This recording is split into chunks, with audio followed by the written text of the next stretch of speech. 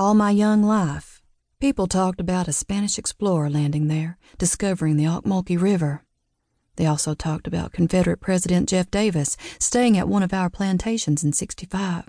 Sadly, a day or two before he surrendered to the Yankees. According to records, our main family house is the oldest one in the county. The city has grown up around it, kind of, if you call Abbeville a city. A lot of my family land was sold off to hog farmers and cotton growers. Because of that, my brothers and sisters are real well off money-wise. They got a good inheritance. That was one of my losses. When I left college in Forsyth and ran off with Elijah, who could barely cipher and not read at all, my heart knew I wouldn't get anything. But it became a certainty at Papa's funeral. I had planned to stay a few days afterwards, but Merle, the only sibling I'll mention because I am dead to the others, said to come back to my children. Papa had left me out of the will. He stayed mad with me all the way to the grave. I understand. Papa, a real wealthy man, afforded his children much more than most folks in that part of Georgia. It seems like, though, everything he and Mama poured into me to make me the privileged girl I was, I dipped in and bailed it out. Piano lessons. I hated to practice, but I would. Just put on airs and act like being on that bench was as good as eating one of Grandma's fried peach pies. I was a good pretender. Voice lessons. Those I liked, but Papa didn't take a liking to my choice of music, opera. To him, it was a bunch of hollering in an unknown tongue.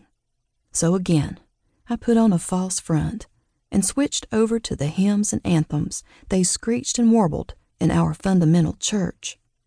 I pretended so much until I eventually became less and less of myself and more of what other folks thought I should be.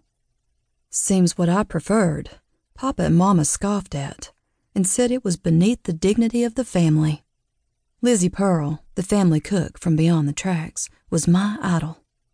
If I was going to sing church music, I wanted it to be like she had at her church. I'd hang out in the kitchen with her, learning whatever she'd teach me until I got shooed away or called to something more refined in the parlor.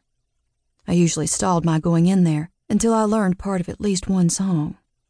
Lizzie Pearl would say a line and then sing it, and I'd follow behind her, bellowing as deep and as rich as I could.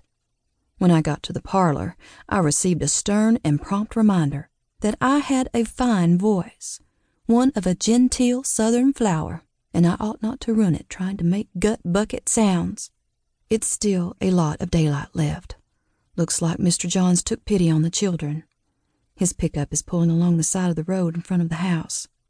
Jimmy and Jessie are already running out to meet them. They always get excited to see Mr. Johns. Well, anybody.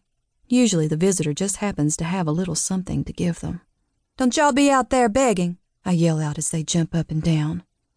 They mind me. They never ask for anything, such good little boys. But their eyes plead. Should I make them close them so their longing and hunger are not so plain?